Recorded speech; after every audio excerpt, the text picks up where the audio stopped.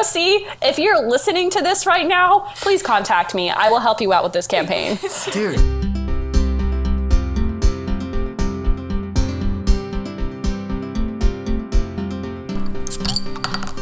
Welcome to Pinot and Policy, the favorite podcast for people who like to get drunk and talk about, well, policy. You haven't heard from us for a while, but in the spirit of a new year, a new election, and new memes, we're here to talk to you about the best candidate for president yet, Mr. Michael Bloomberg. I'm joined today with Sophia and Hannah, as usual. I'm your host, Drake, and we're here to get drunk and talk about the end of the meme cycle. How's it going, folks? I know it's a big question. What is this meme cycle? I'm sure. So, as you may or may not be aware, depending on whether you watch cable television or are a boomer and watch a lot of ads, this guy named Michael Bloomberg has paid hundreds of millions of dollars to be on every single piece of media possible so that you can think that he would make a good president. He started with the boomers, doing hundreds of hours of television ads, but then he thought, wait, I need to go after millennials. And he did this very novel thing where he harnessed the power of meme magic. Now, meme magic was something that the Trump administration, or the Trump campaign rather, utilized in 2016, but that was all grassroots. They didn't have to pay anybody for it. Just a lot of alt-righters on 4chan who just really thought Donald Trump would be fun. But Bloomberg was smart enough to hire a firm known as Meme 2020, also known as Fuck Jerry or Jerry Media, the guys behind stealing every cool meme and posting it on Instagram, and also the guys behind the Fyre Fest documentary. Yeah, those guys. And they have crafted a brilliant idea. Mr. Michael Bloomberg, pay us money, pay millennials money, and we'll make memes about you. And therefore, you will be popular. I think one of my favorites so far is this picture of a direct message from Mike Bloomberg on Instagram to the Grape Juice Boys. And it says, "Hello, Juice Boys. Can you post an original meme to make me look cool for the Democratic primary?" Response from the Juice Boys, "I don't think so, TBH. Your vibe is kind of off." Response from Bloomberg, "I put Lamborghini doors on the Escalade." Response from the Juice Boys, "What?" It's the power of, hey, I'm so relatable by the lack of my relatability. It really just turns the model on its head in a way that everyone said that Bernie Sanders was turning the model on its head in 2016 when he got a bunch of people on Reddit or wherever to be like, we want this grumpy old man to be like our surrogate grandpa and do cool things, socialism, whatever. But then you get this guy who's using his unlikableness as a medium for just general name recognition. Yep. It's so weird. And the most bizarre part, it's really underlying the fact that name recognition is way more salient of a factor, I think, than modern day political pundits give it, because in the era of Trump or whatever, we're all like, oh, it's about likability, it's about favorability, it's about this, that, and the other. And it's those things matter for sure. But whether you've heard of Mike Bloomberg or not, or whether you've heard of Pete Buttigieg or not, or list any candidate here, that's pretty important. And if he has decent memes, well, Decent if you like weird, nihilist, self-referential nonsense that doesn't make any sense. Hey, I do. Yeah. One of the descriptions. Speak for yourself. Well, here's the deal. One of the descriptions is that that Mike Bloomberg wanted to develop a, quote, self-aware, ironic character around Bloomberg. Wait, what? What does that even mean? Well, let's be honest. That's basically any interesting media personality at this point in the memosphere. Of course. I mean, he realizes nobody likes him, so you might as well just buy into it. I mean, part of the fun Sanders memes are that he's a crotchety old man. He's a socialist. I feel like this entire electoral season is just different writers of Rick and Morty trying to outright each other, and it's getting really weird. We do live in the dankest timeline. I've said it many a time. And I just want you both to know that the first note that I wrote down for this podcast episode reads, "It screams corporate cringiness, brought to you by the worst bros on the internet." Well, think of it this way: this is the natural next step of corporate meme culture. for the past couple of years, corporations have been, cool and hip on Twitter and other things, where instead of just trying to advertise to people like Don Draper trying to make you, buy happiness, instead they're like, hey, let's have Wendy's be interesting on Twitter and clap back at the haters or whatever. Brands are trying to sell themselves as, well, not friends per se, but that person who sends you memes and you make a like emoji to it. I just also want to note the novelty of, like, how memes have come so far. They went from this, like, very obscure, like, mostly 4chan situation to going down in history. It will be forever remembered that presidential elections, campaigns turned to memes. Yeah. Okay. Well, here's where I get to pull on my I go to graduate school hat. God. Okay. So last semester I sat in on a lecture for a class that I didn't end up actually enrolling in. But the first lecture was interesting, and I do actually hope to enroll in this class. And basically the intro lecture was talking about, like, what is a meme? What is or is not a meme? And this argument was forwarded by one of, like, the preeminent scholars on, like, media manipulation. Meme scholars. Yeah, truly. Media manipulation, disinformation, and that kind of thing. And she said that memes, like, as we know them, obviously are, like, somewhat a new concept, but they've technically been around for, like, as long as political chants have been around, as long as, like, political cartoons have been around. Like, anything that's, like, a catchy thing that can be manipulated and then spread, that technically counts as a meme. Yeah. I mean, I was reading a book this weekend, Sapiens, and it was talking about how memes and memetics, like, a meme's just a unit of culture that can spread easily and quickly. It's like a virus. Mm-hmm. And, like, back in the day, a meme might just be like, oh, Jesus Christ is God, incarnated in human flesh and form, right? That's an idea. It spreads very quickly, and everybody's like, cool, heaven. This time, it's like the idea is that, Mike Bloomberg is fun. We've also did you just say that Mike Bloomberg is secretly Jesus? No, but he's definitely trying to seem like the messiah for, Bloomberg Democrats, so, I saw this horrible tweet on Twitter, where you see tweets, generally speaking, read something to the effect of, my dad is on the Bloomberg Biden fence, and I don't think I've ever felt so unrelatable to him. Like, it was just like, who is this voter? I mean, that voter is the core voting populace. I mean, it's very easy when you live on Twitter or Reddit or Instagram or wherever those fucking Zoomers live. TikTok? Where do the youths live? We were talking about TikTok yesterday and about how, well, at least I don't even know what that is. Yeah, I feel it's the replacement to Vine videos. But I found out about last night that there's also a replacement to Vine that's a replacement to TikTok called Byte, which was created. Is it also owned by the Chinese government? No, it's actually meant to be a fight against the communist government. It's created by the original creator of Vine. Oh. In a funny twist of fate, it's called Byte, which, funnily enough, the Chinese overlords of TikTok is called ByteDance. So it's kind of, giving them the finger right there. Interesting. Yeah. So ByteDance? No. ByteDance is what owns TikTok, and ByteDance is a Chinese company. Oh. The new competitor to ByteDance is called Byte. That's funny. So I feel like we're getting a little bit off track here, Drake. Yeah, I was gonna say, to circle back to what we were talking about, these ideas that spread through culture, we have decided to put this word on it called memes. And I just looked this up, and mind you, this is from Wikipedia, so don't check my sources.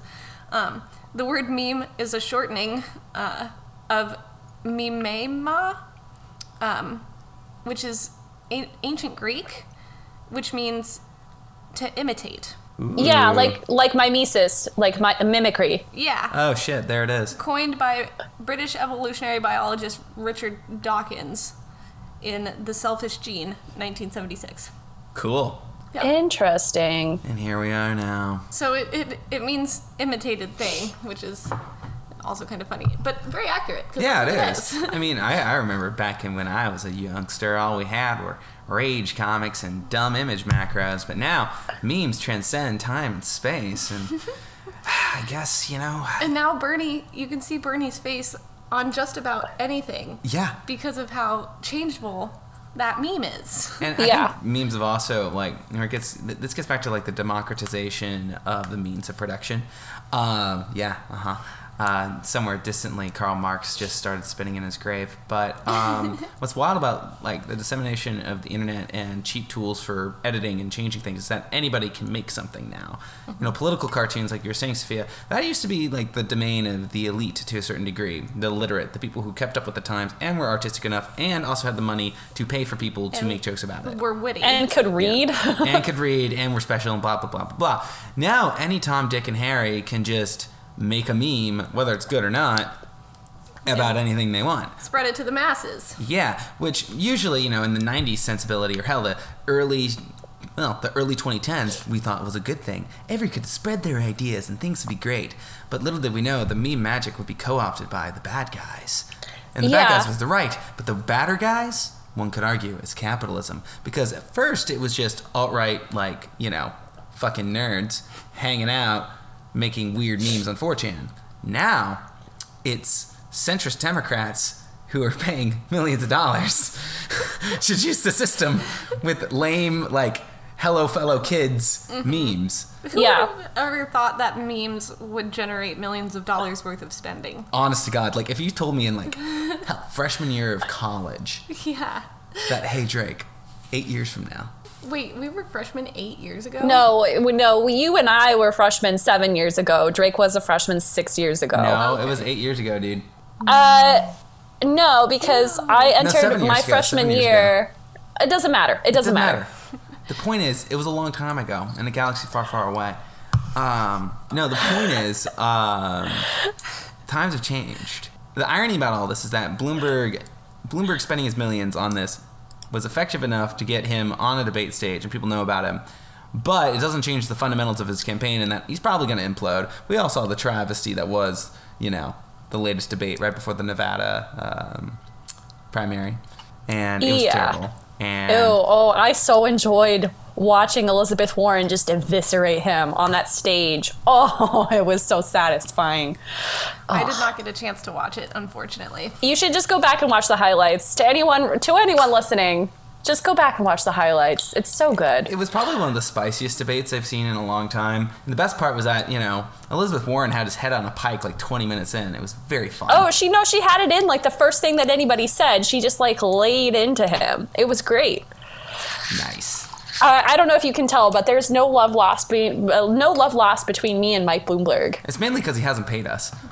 He hasn't, and honestly, I don't think I want to be paid by him. Sorry. Well, I'm sorry, you have standards. Well, for what it's worth, so Drake mentioned that these candidates, and it's not just Bloomberg, and we'll get to that in a second, but Bloomberg is paying millions of dollars for this service, right? In one New York Times article that we read in preparation for this, it cited that he was offering influencers $150 to create content. And I don't know what that means in terms of like individual memes or what, but that's a lot of money, even for like, you know, just a handful of memes. That's like a lot of money. I mean, dude, like, one of my favorite things to do is to chat up people at networking events, and after they're a little bit drunk, they'd like to brag. And marketers are the best for this. There's one guy talking about some fashion brand. I don't really pay attention to it. It's on Instagram. But the point is that one of the biggest ROI investments you can right now is in influencers. So traditional ad marketing, apparently, like, you know, the Don Draper, like, let's hire an ad agency and spend millions of dollars on a cable ad, is far less effective than, let's give Kylie Jenner $50,000 to make a post. And, by the way, now we got tons of engagement. Mm-hmm. And the thing is, we're seeing this, like, writ large, that, you can, you know, make a ton of cable ads, but if you can get memes out there, it's cheap, it's scalable, and people listen to it. So the irony is, once again, this democratization of the means of information production and reception. And unfortunately, I think it's, like, one could argue that it's neither good nor bad, but we're seeing it being used by someone very rich that we don't very much like. But the problem is, you know, I'm not sure if... how would I put it? Maybe we may not like Bloomberg doing it, but if he doesn't do it, who will? Like, or like the other guys are going to pick up on it soon enough too. It's not like you can put this horse back in the barn. No, you can't. You know, the cat is out of the bag. Yeah. No, I don't think memes themselves are necessarily what the issue is, honestly.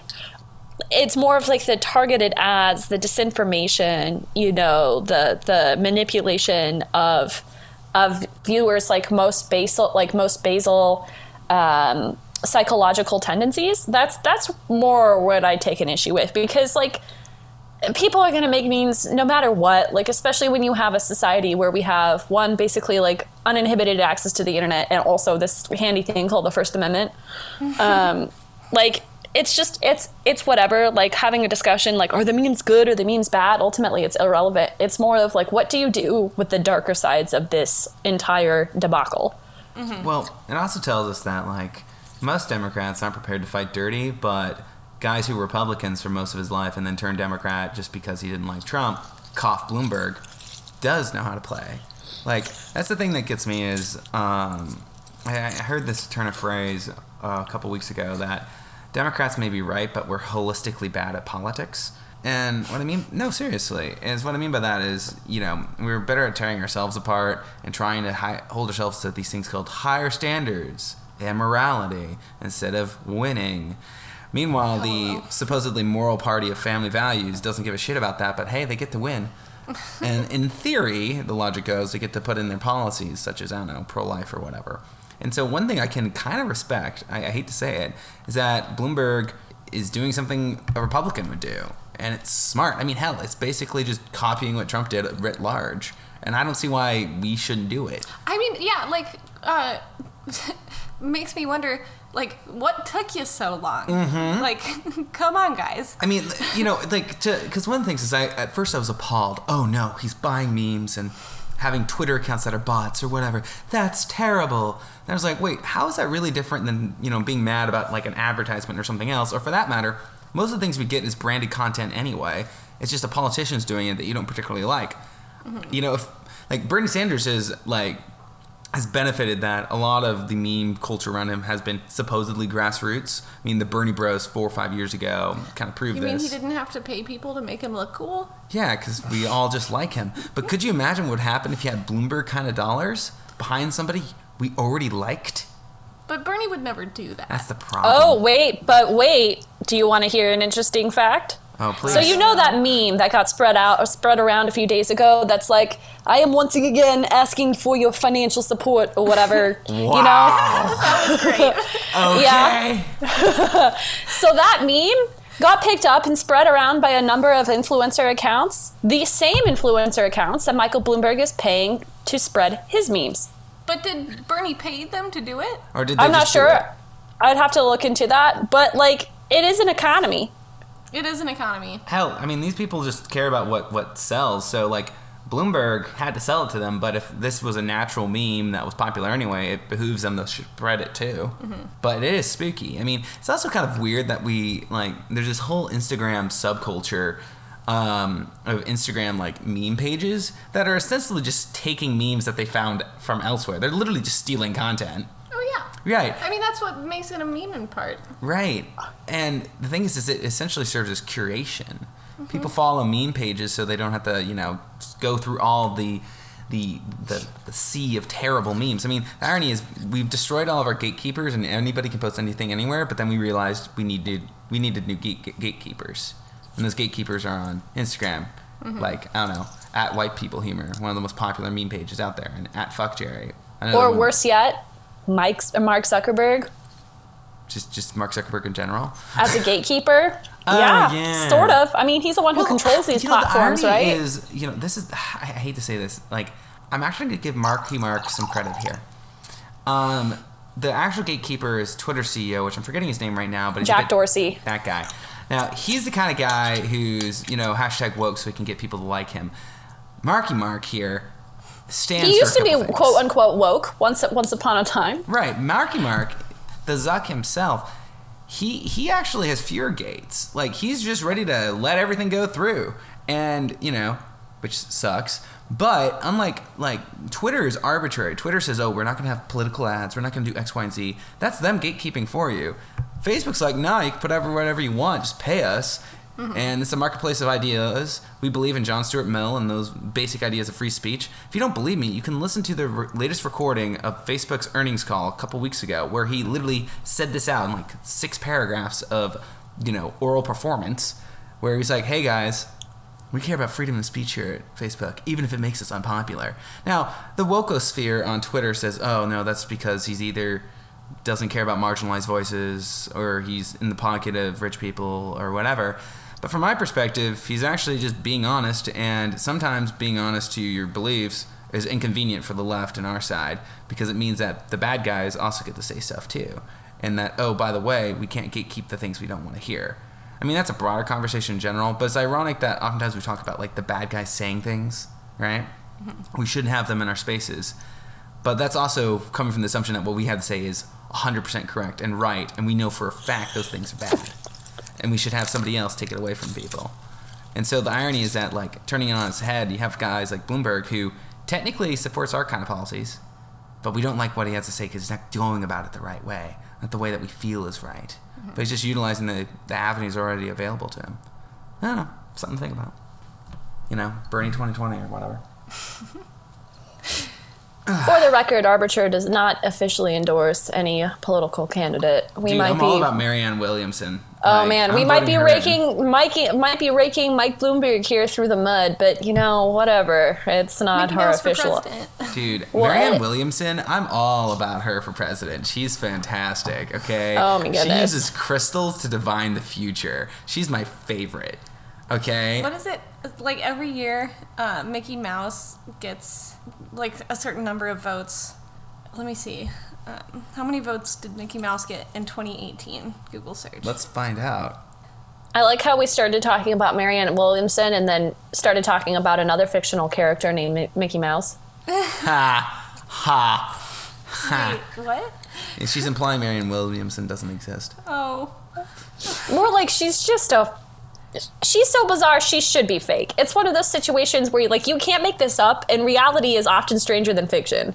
To be perfectly honest, Donald Trump doesn't even make sense. And he doesn't. Real. And yet his fan base, i.e., the Republican Party, just drinks the Kool-Aid. Honestly, I obviously detest the Republican Party and anyone who supports it in this day and age because it's not a good group of people. But I am so impressed at how they're willing to just pony up and drink the Kool-Aid. Mm-hmm. It's remarkable. It's like, wow, you have to really overcome any value and or critical thought you might have had once upon a time. But then there's the Mormons. Mormons. Mitt Romney. If Mitt Romney could somehow pursue Utah to vote, the entire state of Utah to swing third party, I would so bow down to that man. I'd be like, you are not the hero we want, but the hero we deserve. Mitt Romney really does have Harvey Dent vibes. I can see that. Harvey Dent getting his face melted off. Yeah. That's kind of implied. What's actually was so funny too is the long reach of history here. I remember back in the day when we used to castigate Mitt Romney for being a rich guy who doesn't care about America and its values and his binders of women and blah blah blah blah blah. Kind of looks kind of quaint now when you think about it. Oh yeah. Oh do you guys want to play a fun game? Please. Sure.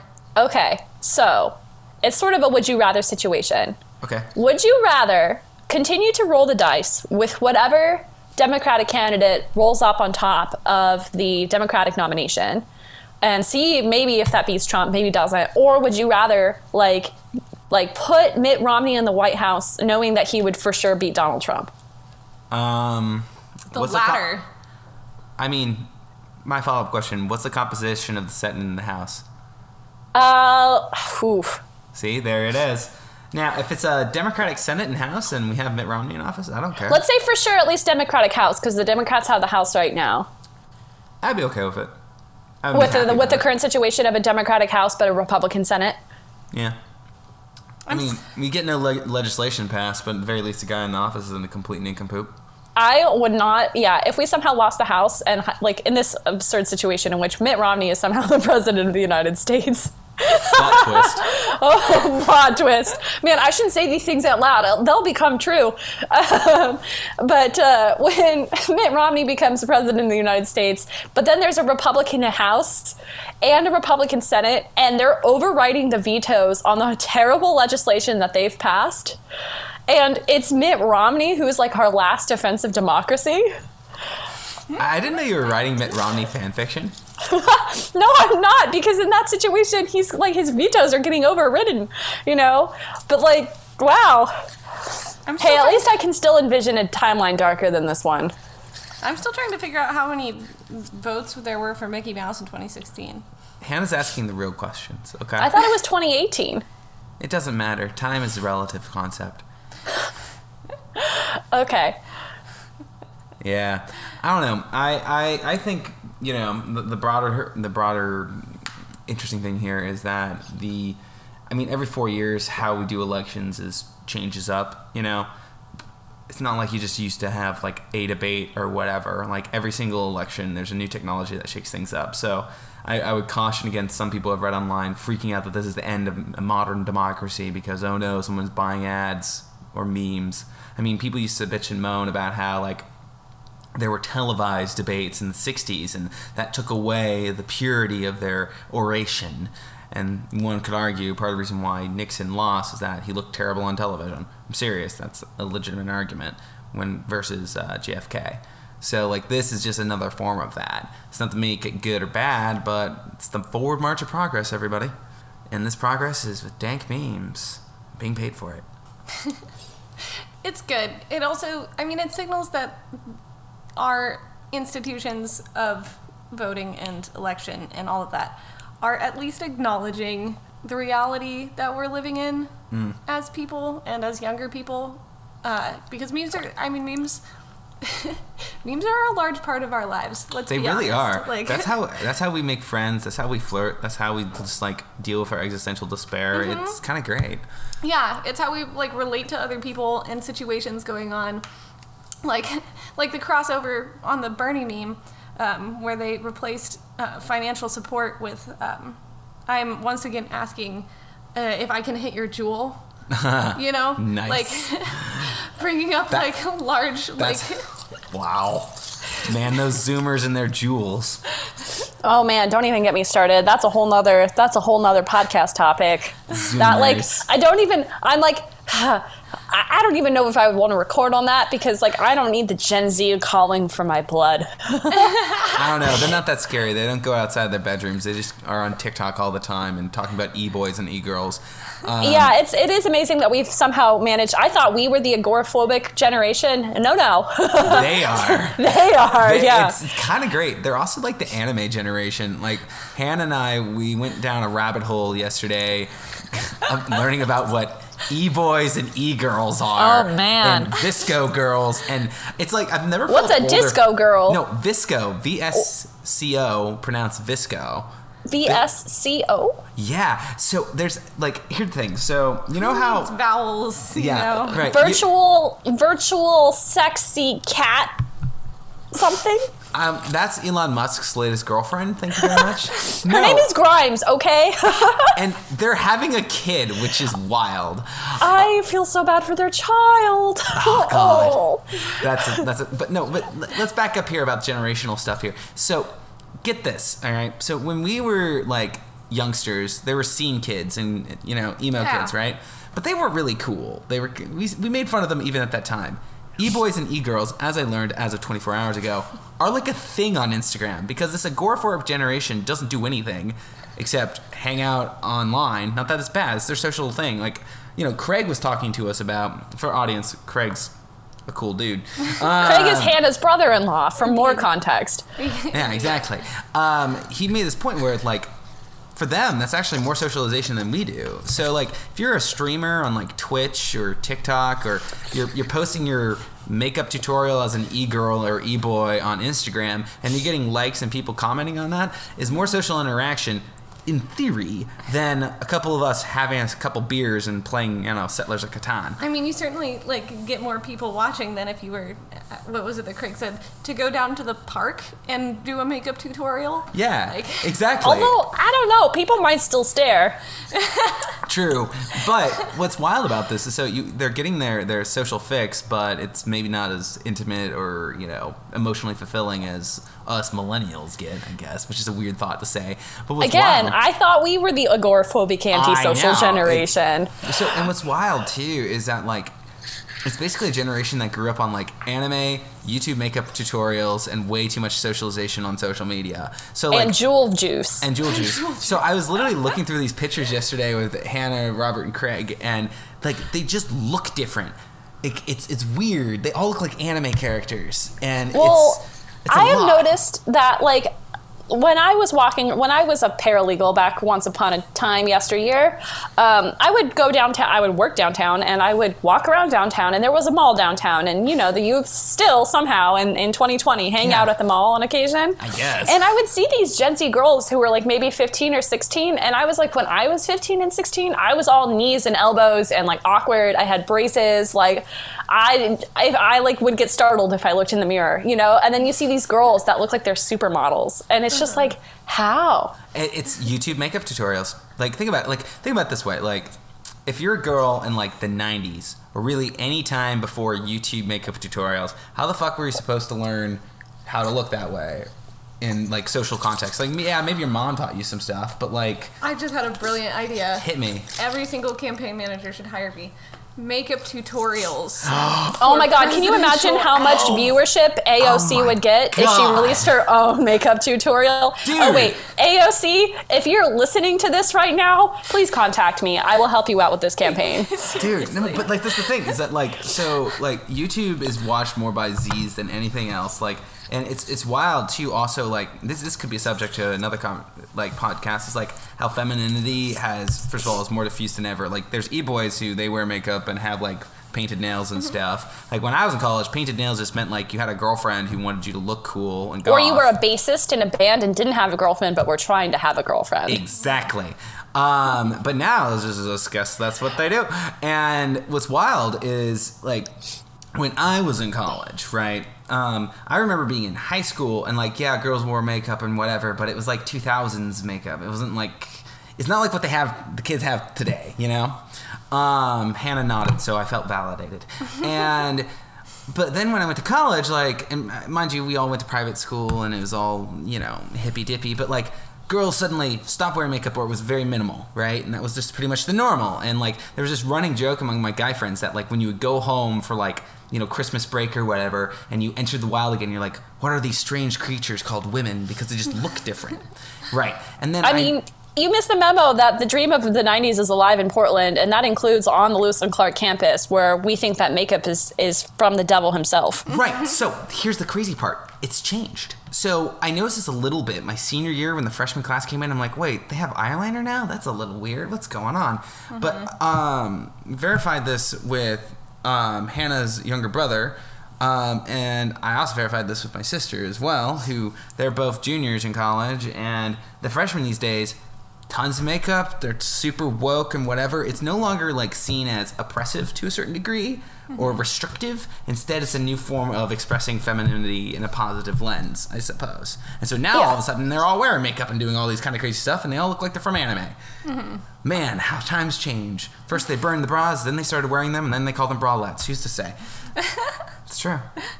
Things go through phases: fashion, politics, whatever else. I guess. And politics is trying to harness those phases. Although, like we were saying, I don't think memes are a phase. No, they're more of a... Memes have been around since the beginning of time. We're just describing them differently. Right. Yeah. And now they have photos with them most of the time. Yeah. I mean, Yeah.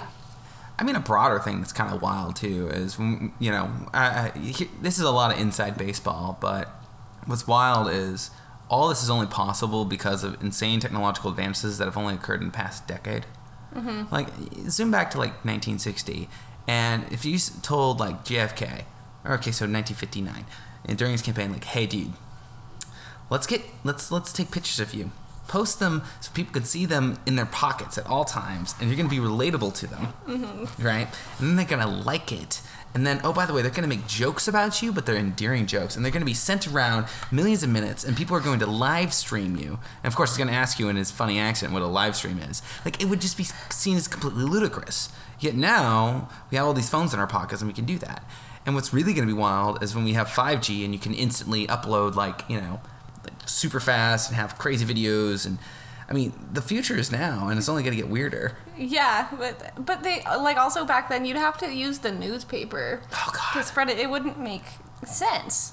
No, right? it just wouldn't. I mean, who even puts in newspaper ads anymore? I mean, although it is kind of funny that the first thing that comes up when I put in political memes on Google is a meme of George Bush. oh, that's great. What's it say? That face you make when in a few short days you'll no longer be the worst president in American history. Oh, man. Oh, that's a boomer meme right there. Yeah. Oh. Yeah, remember that like weird period of American history not all that long ago when we were like low-key romanticizing the George W. Bush administration? That was weird. I mean, we still kind of are. Like, We still kind of do, but like if you stop to think about it for any longer than 5 seconds, you're like, yeah, that was still pretty bad. Like, I mean, is it yeah. better than today? Maybe. Like, as long as you're not a civilian in Iraq. Like, actually, you could probably argue that the Bush administration probably had more respect for rules and norms, but in terms of damage done, Trump administration really hasn't done that much. Like, we'll yeah, see. Its lasting damage could perhaps be in worse. the terms of norms, but in material impacts, like, I mean, I'm thinking like climate change and all of the environmental policies and whatever else that we've rolled back. If you're those poor children in fucking cages or whatever. Yeah. Right, but like when it comes to like serious foreign policy blunders like Iraq, We'll see. I hope not. I mean, we've got. Here's the crazy part. I still have distinct memories of election night. Like election night's become kind of like new 9/11 for a lot of people. The tragedy. We like you ask people like where were you in 9/11? They usually give you an answer unless they're a fucking Zoomer, right? Man, I was drinking a margarita Dude, with my friends. I was in were a so ready dive to bar. celebrate. We were like slow but certain, like, accepting the grief of it all. Somebody brought in a therapy dog. It was beautiful. There was crying. We were gonna drink more margaritas anyway, but we had planned to drink them in celebration. Instead, we just drank them in sadness. Dude, and the best part though was like getting in the Uber, and the Uber guy was very sad too, and then walking back to campus, and there was just people just crying on the sidewalk. And then some random guy just hugged me and said it's gonna be okay. Like, which also tells you, by the way, a majority just white Portlanders really sad about the election, who are ostensibly like, if you've lived in the Northwest, or really most of the West Coast, past 3 years, how much really, honestly, has affected you personally from the Trump administration outside of psychological damage? Well, there's been ICE raids and stuff in the city of Portland. Like, it hasn't been great. Like, sure, like I'm if you're a saying for the privileged average liberal.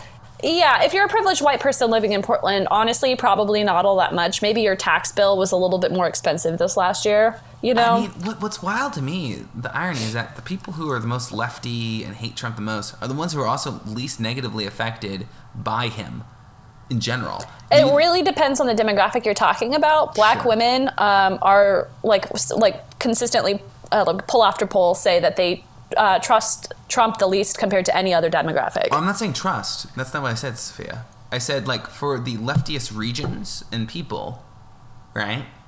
They're the ones who are less affected. So if you're in, like, a purple state in the South, like, I don't know, like Georgia or whatever, and yeah, you're a black woman over there and you vote Democrat, yeah, no, I understand it. But if you're in, like, I don't know, Washington, Oregon, California, anywhere in New England, right?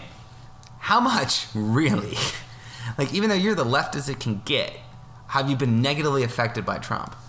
I don't know, but it's kind of ironic because the people who are going to be most affected, like, we're talking about the southern states on the border where there's, like, kids in cages and there's ICE raids all the time, or where, like, federal benefits are going to get cut. All those things are all in red or purple states. Mm-hmm. Again, the willingness to drink the Kool-Aid. It's fucking... I mean, that's the thing. It's like, I face this, like, 4 more years of Trump probably wouldn't hurt me personally, Which is that's a really sad thing to think about. Like, It would hurt my heart. I mean, it would hurt my heart. Like, psychologically, my faith in the American system and really just truth, justice, and the pursuit of happiness have fallen apart. And also my faith in internet and that memes are a force for good has also fallen through the roof. Fallen through the roof, right.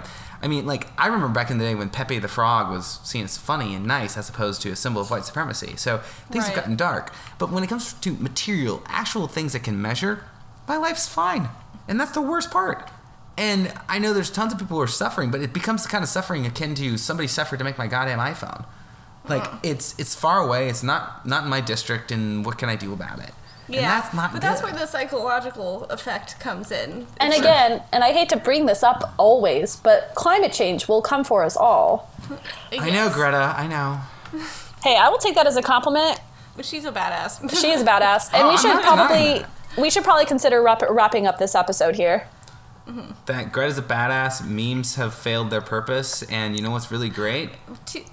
What? I don't know, I'm asking, like, what? That's like with the Well- question mark. I was gonna bring up that, like, despite all of this, organically, before we started like looking into this for the podcast and stuff, I haven't been reached by any of Michael Bloomberg's memes. You're not in his target demo. Well, you are not a Super Tuesday voter, Hannah. I haven't gotten any of his memes either. No, actually. your Oregon does not vote on Super Tuesday.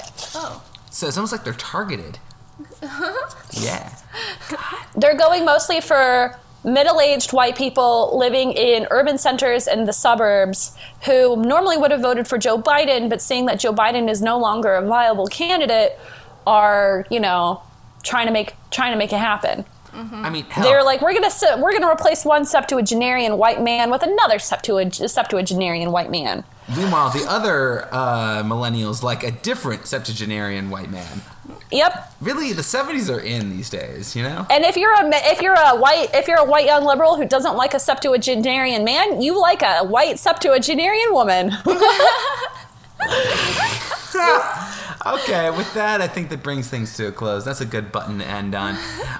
Thanks, folks, for joining us again while we got a little bit too tipsy talking about memes. As always, you can find us on arbiter.org and stream us on whatever streaming site you like, probably like Spotify or Apple Podcasts or whatever.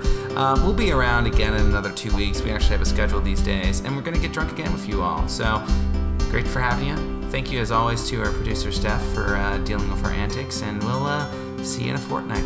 Bye.